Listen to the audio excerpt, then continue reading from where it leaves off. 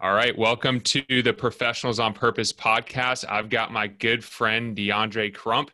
He is the Senior Manager, Go-to-Market Enablement at DataRobot. Welcome, DeAndre. Awesome, Frankie. Appreciate you having me on. Looking forward to chatting today. Yeah.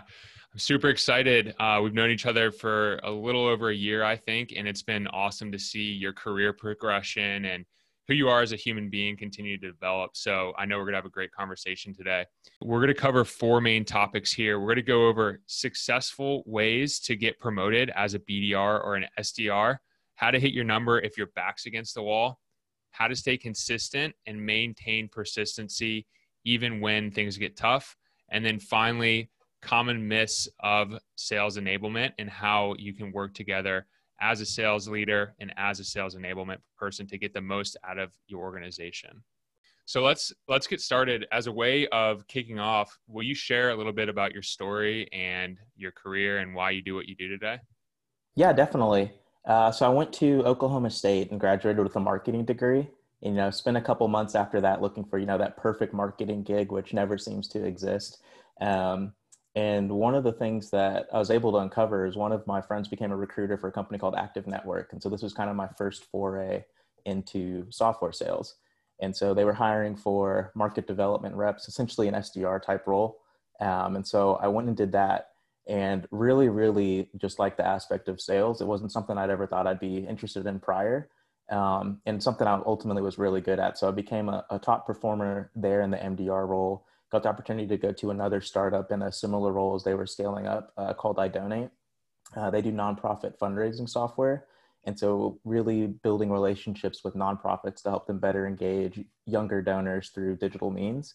And so a lot of interesting conversations going from talking to folks trying to register for marathons. Now I'm talking to folks in the nonprofit space.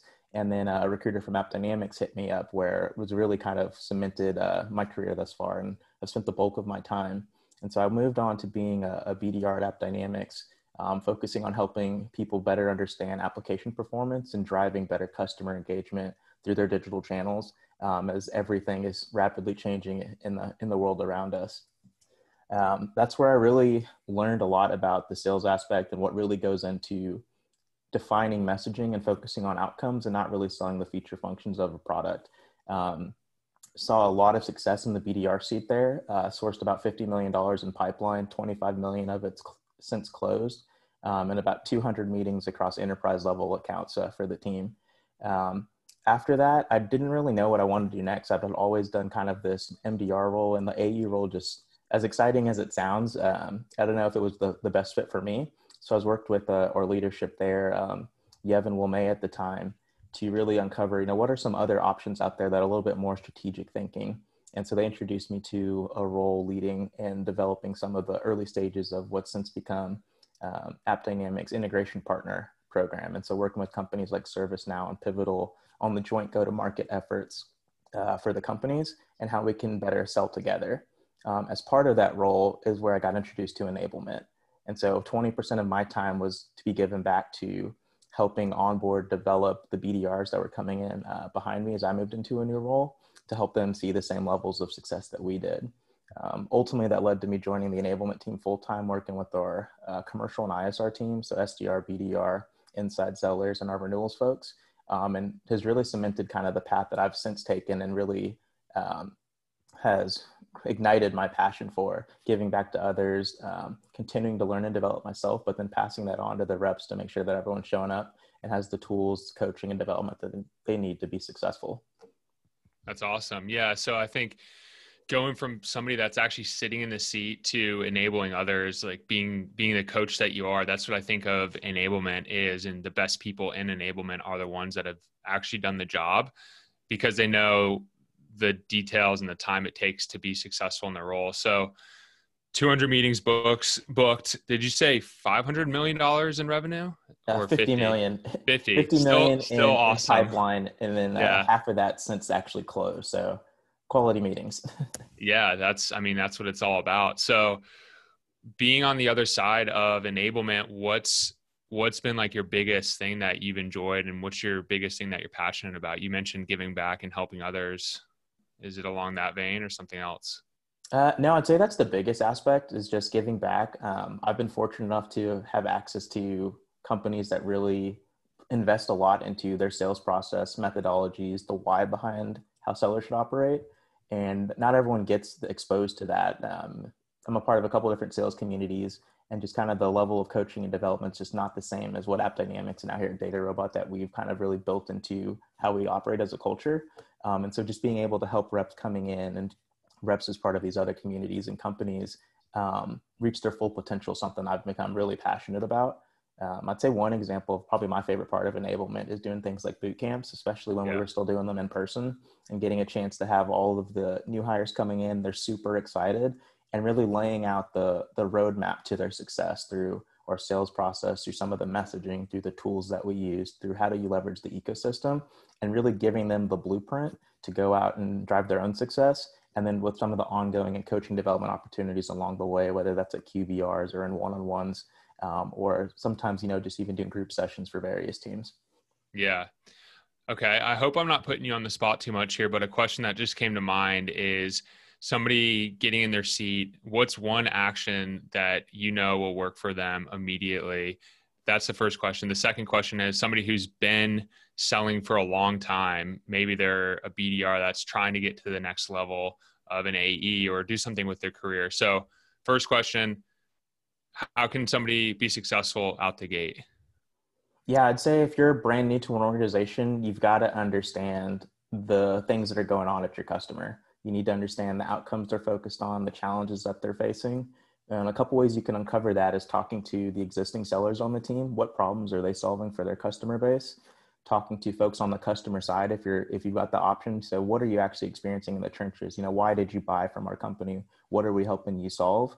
And taking those two things will allow you to really understand the language of the customer. And if you're using that in your PG, your messaging, your outreach, and all of your engagements, it really helps you build that bond with your customers and paints you as an expert, even though you may be new to the space. Yeah.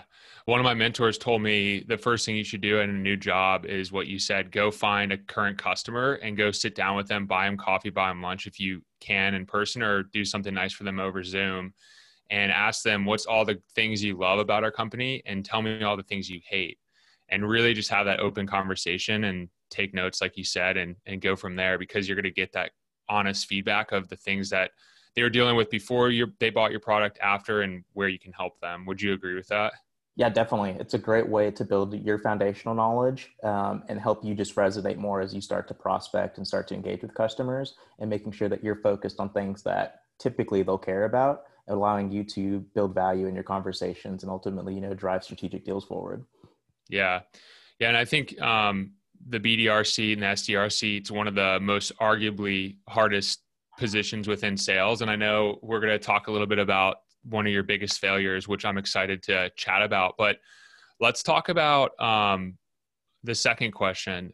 Somebody who's been in the seat for a while, they're trying to get to the AE level or maybe get an enablement, like you said. What's a way for them to stand out and do something different, especially when they've just been beating their head against the wall and don't know what to do at this point? Their back's against the corner. Yeah, the first thing is make sure you're hitting your number. If you're not doing that, you're not going to be a part of any of the conversations to hear about what other opportunities might be out there, whether that's moving into operations, enablement, AE, whatever that next step is for you. But once you're consistently doing that, definitely leverage your manager and the managers of the teams that you're interested in to see what you could be doing more to learn about those spaces. So if you want to be an AE, are you spending time shadowing AEs? Are you getting exposed to the rest of the sales process, once you've booked that meeting or run that discovery? And if you're building a tight relationship with these AEs and these teams, some of the smaller deals that they might not have the bandwidth for, they can drop to you and gives you a chance to run some of this process. And so I'd say, number one, make sure you're hitting your own number. And then number two, seek out knowledge and opportunities for you to gain that skill set that you'll have in the next seat. Because that way, when a seat does open up in AE, why would you not be the choice if you've already been showing that you can do some of the work? Yeah. I mean, that makes total sense. What happens if they're not hitting their number? What are some ways they can get outside their own head and start to hit their number? Yeah, especially as a BDR, typically you're measured on, meetings booked, meetings completed. Sometimes some of that's out of your control. It's up to the AE ultimately if it's something that they're going to convert. But the things you can be doing up front are making sure that your messaging's on point, making sure that you're targeting the right accounts and the right types of contacts within those accounts. Um, and if you're doing those things and you're truly booking qualified meetings, you can go back to that AE, you can go back to their leader and your leader and really define like, hey, what are we missing here? What did I not uncover in my discovery process or early on in the cycle that you need for this to be an opportunity? And usually that'll help you close the gap with whatever your number might be. Yeah, that makes sense. But so a real world example, you personally, I know your first month, I think as a BDR, you had 0 meetings booked and you were starting to freak out and panic. Can you tell us how you worked through that? Yeah, definitely a light bulb and true crisis moment for me. I'd come from 2 companies where I'd been, the top BDR in terms of meetings booked and things actually converting into opportunities. Then I come to AppDynamics and just kind of came in with the game plan that I can just continue to do what's made me successful, even though I'm entering a much more complex market, going after much more senior level contexts and solving, huge business problems for enterprise organizations. It just wasn't the same level of conversations I was having previously. So my first month here, I booked 0 meetings. Target was 5 at the time as I was ramping. And so it was kind of okay, what do I need to do differently? Like everything I'm doing has worked before. So I sat down with my leadership team at the time to really just chat through, what's different about the space? What are the top SDRs here doing? Who should I be shadowing? Who should I be talking to? And it really came back to the point we highlighted earlier, is just understanding the customer's perspective. What are the challenges they face? What are the outcomes? And who are the people that deal with that? And what's the implication of those challenges? What is it preventing them from doing or stopping them from achieving? And if you can work that into your messaging, you'll resonate. Like prospecting, I hate to say it, but it truly is kind of a numbers game and you got to be in the right place at the right time. But if your message isn't relevant, it won't matter when you're there. And so coming up with that relevancy and building true messaging that resonates to drive the value that you can provide and how you can help your customers was the gap that I was missing. And so by working on that messaging, shadowing a number of the SDRs and AEs that were having success, really helped me change my game. And, since then I was always at 150% of that meetings book number month over month. Yeah, that's huge. So what I'm hearing is you, instead of waking up every day feeling stressed out, trying to make your 100 dials or 100 emails or whatever your metric was, you took a step back and said, okay, how am I actually attaching myself to the business? How am I solving problems from a business standpoint versus pushing features down prospects' throats?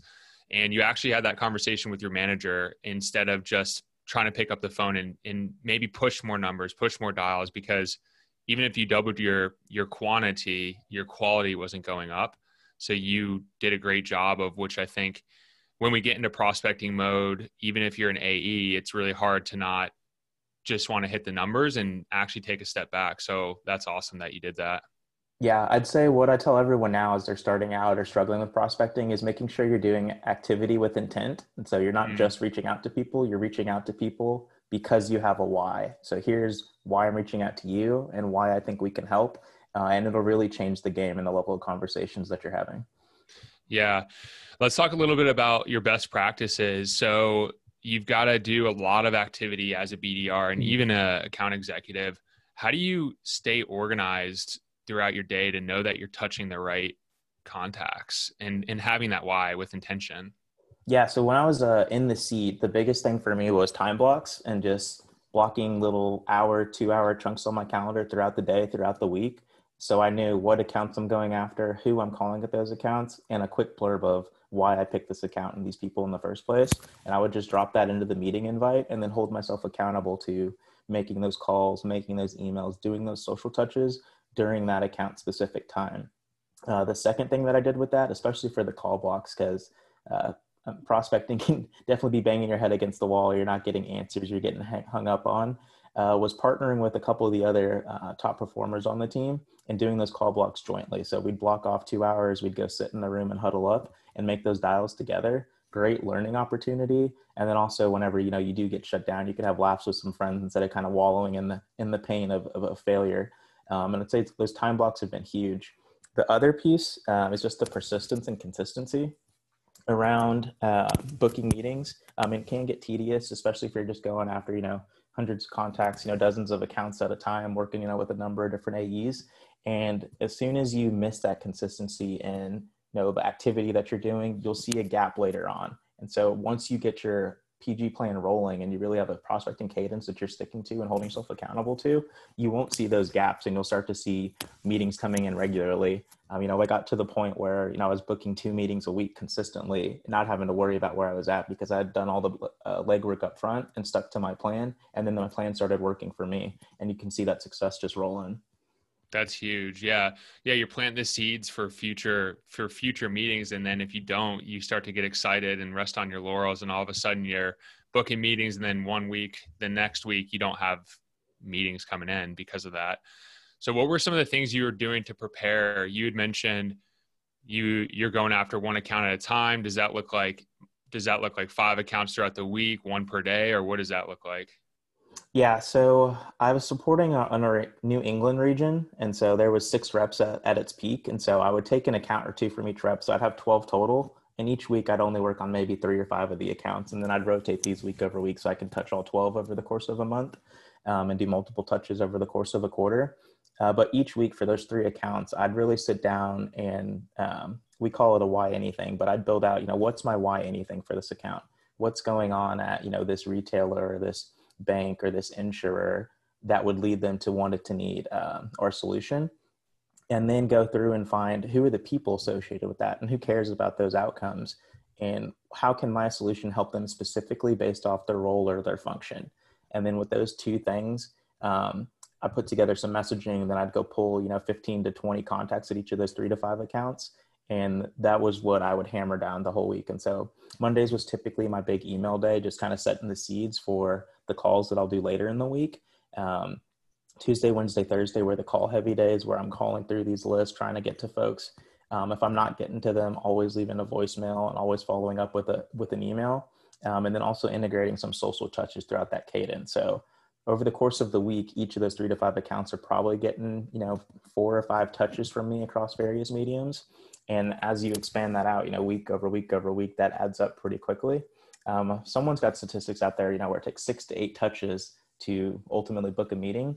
A number of reps are only doing 2 or 3 touches. And so by implementing the plan that I had in place, it allowed me to up the number of touches I'm getting in these accounts and make sure I'm also scaling across, the 12 accounts I'm focused on for the AEs I supported. Yeah. I heard, I would argue the 6 to 8, that's very, very, very generous. I think it takes like 20, 25 touches nowadays. I mean, easily. Yeah, definitely. It's definitely creeping up. I've been chatting with some of our SDRs and some of the ISRs here at Data Robot now. And, they're telling me they've been reaching out to people since March, just now getting hits. And so they've probably been touched, a dozen, if not more times. But it's really just that consistency, making sure you have a multi-channel approach. Just email, just calls, just LinkedIn isn't going to get you where you need to be. It's got to be a mix of the 3. And then making sure that you're relevant. And so as long as you've got those 2 things and you've got the consistency week over week, you'll see those meetings start to come up on the calendar for you. Yeah, I think just trusting the process. And one thing I saw you post, and we've talked about it, is knowing your numbers, right? Like you need to know how long it takes you to convert a meeting. Maybe yours is a little higher than somebody who's been seasoned, or maybe it's a little bit lower, but knowing your specific numbers on what the average is. And if you don't know what your numbers are to start, get somebody that you can trust and just follow that formula for now, because it's been successful. I think the biggest thing about prospecting is just trusting that it's going to pan out and pay off the work that you're doing, because it's hard when nobody's answering the first few months or whatever it is. Definitely. And you've really got to just separate yourself from that outcome. Like that's just part of prospecting. Some people aren't going to get back to you, or they're not going to be happy you reached out. But having a plan in place and a cadence, and again, that relevance to why you're reaching out will really help ease those conversations and make sure that, you're not missing the mark and making the most of the opportunities when you do get someone on the line. Yeah. You said something really important there, why you're reaching out. And I think we can be selfish as salespeople. We've got to hit our numbers. We've got to hit our quotas. But when you say, why am I reaching out? That flips the mindset. And it's almost like, instead of you calling a bunch of random people for work, it's almost like you're calling friends to give them advice. When you find this new, I'm trying to think of an example. Let's say this new flavored water that you love. I see you drinking water. You got to try this hint out. Like, it's the best thing ever. It tastes so good. It makes my morning so amazing. you're going out and telling as many people as possible just because you like the product. So thinking about it that way, I know I just went off on a little tangent, but would you agree with that, or what are your thoughts? Yeah, one of the things that I know our reps that are having challenges with PG struggle with is it's really product focused, which don't get me wrong, DataRobot's an incredible product and he's a leader in the space, but the product's not going to sell itself. You've got to find people that are either have initiatives or challenges around AI and machine learning in our space and understand why they're trying to do those within the strategies that the broader company has. And if you connect those dots, when you're reaching out to that person, you can say, hey, here's why I'm reaching out to you based off of my research. And I think DataRobot can help you by doing X, Y, and Z. That's when you'll get those really energetic responses and start laying the foundation for someone that might become a potential champion and help you run a sales campaign.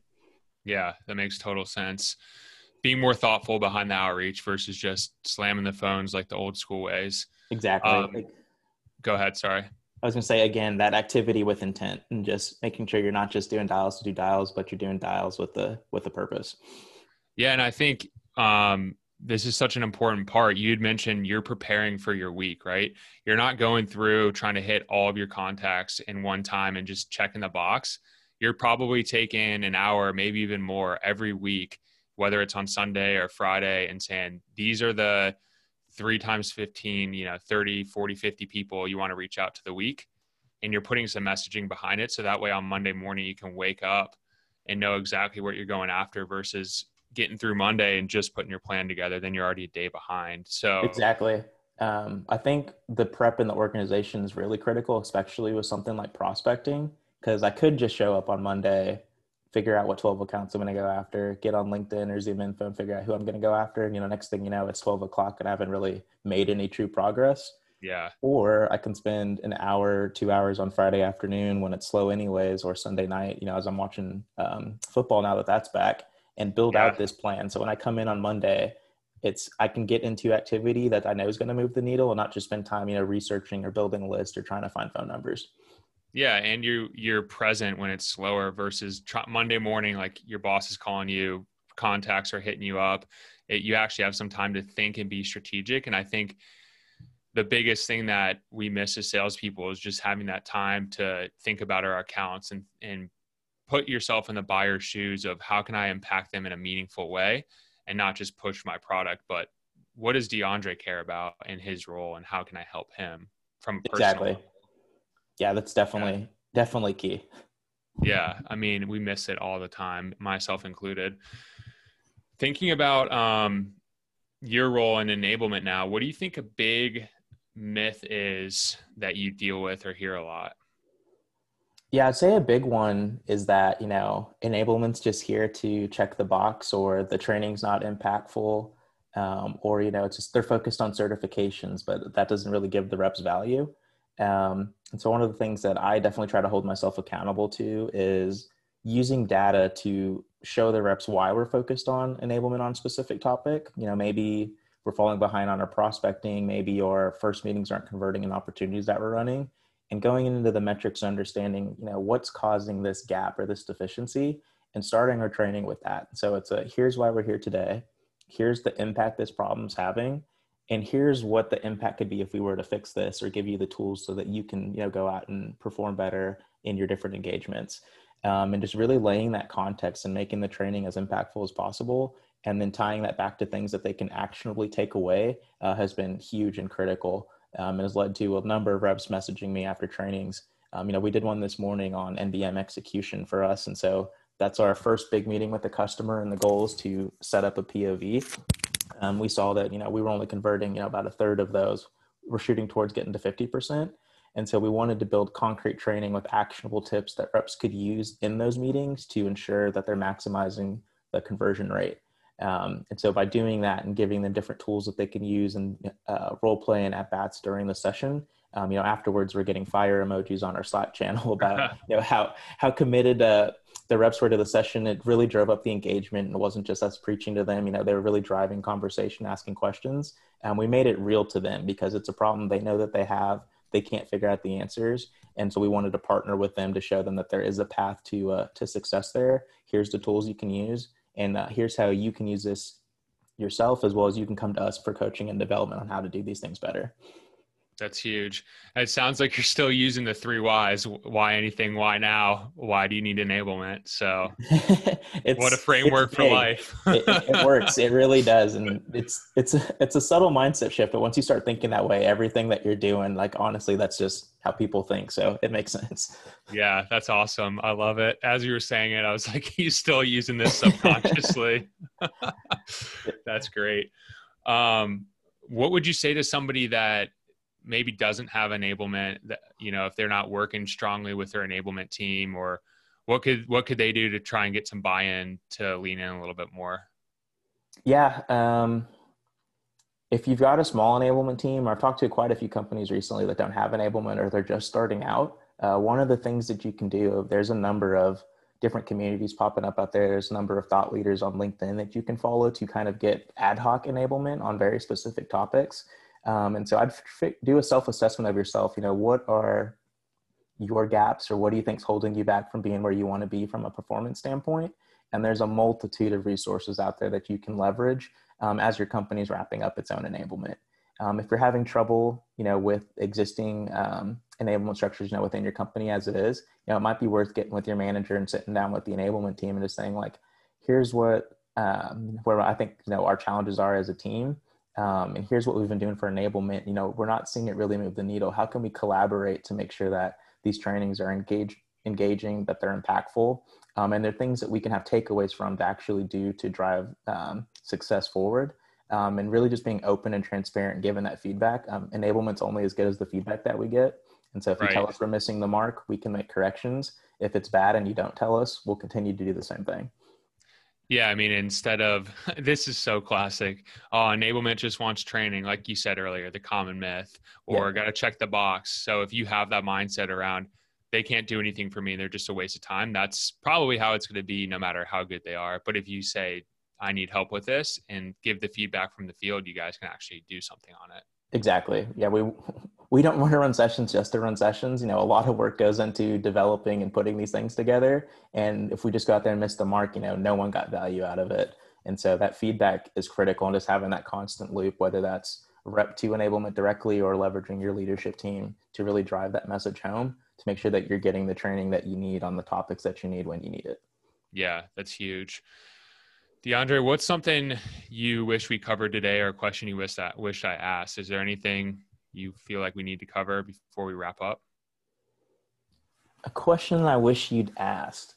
I feel like every podcast does either recommendations for other resources or like, what's a book you just read? So I'd probably go with that. What's a book I just read? It's been kind of a key one that I've heard in a couple of different conversations this week. Yeah. So what is it? Yeah. So for me, everyone's probably read now by Oren Klaff, Pitch Anything. Yeah. And so I just finished doing a reread of that, probably the second or third time I've read it now. And just really diving into the stories that he tells and the engagements that he has as he's doing these different investor presentations. But I really love how simple he breaks down the science and the mental aspect and the emotion that are actually going on from both his perspective as well as from his client's perspective. And so if you haven't given it a read, I'd definitely give that a recommendation. It's not too long and it's a really quick read. It's actionable stories, and you'll leave with some different tips that you can actually put into practice, going into next week right after you read the book. Yeah, the Audible is really fun too, because he narrates it and he's like kind of this quirky guy with really fun voice inflections, and it's a good thing to listen to. I haven't got to that yet, so I'll have to check that one out this weekend. Yeah, you totally should. I mean, it's hilarious. He has you cracking up the whole time because he just kind of riffs off of it, and it's great. I'll definitely check that one out. Yeah. Cool. All right. So last question here, DeAndre, seeing that this is the Professionals on Purpose podcast, I got to ask you, what does living a life on purpose mean to you? Yeah. So I think there's really three big things, kind of between, work and personal life. And so one of them is just making sure that, every day you wake up, you're working towards a goal of something that's, you're passionate about. For me, that's helping others be successful. And so by being in this role in enablement, I have the opportunity to do that. So every day I can wake up with, 100% energy, if not 110%, and really be dedicated to the work that I'm doing. You also have to be excited about the company that you work for. And so DataRobot is a solution that's solving, hundreds of millions of dollars of problems or challenges that folks are facing as digital transformation and the introduction of AI and customers expecting more from the organizations that they're purchasing and interfacing with. And so making sure that you're working for something that's a solution to a problem that you're interested in yourself. And so it's always been something that I've been interested in, is kind of, how do companies really make these different decisions? Like, that's pretty critical to the success of their business. And so now being a part of those conversations every day has been really impactful for me. And then lastly, just making sure that your work life and your personal life are balanced well. And so making sure that things aren't overtaking each other, especially now with COVID and everyone's working in a home office, giving yourself those times to kind of unwind and connect with, friends, family, and get out of the house and really unplug makes you that much more refreshed when you come in the next day for work. Yeah. Yeah. That's huge. I mean, all those points are so big in order to have long-term success, not get burnt out, and actually enjoy what you do and Yeah. feel aligned to what you do, which is ultimately the goal here, right?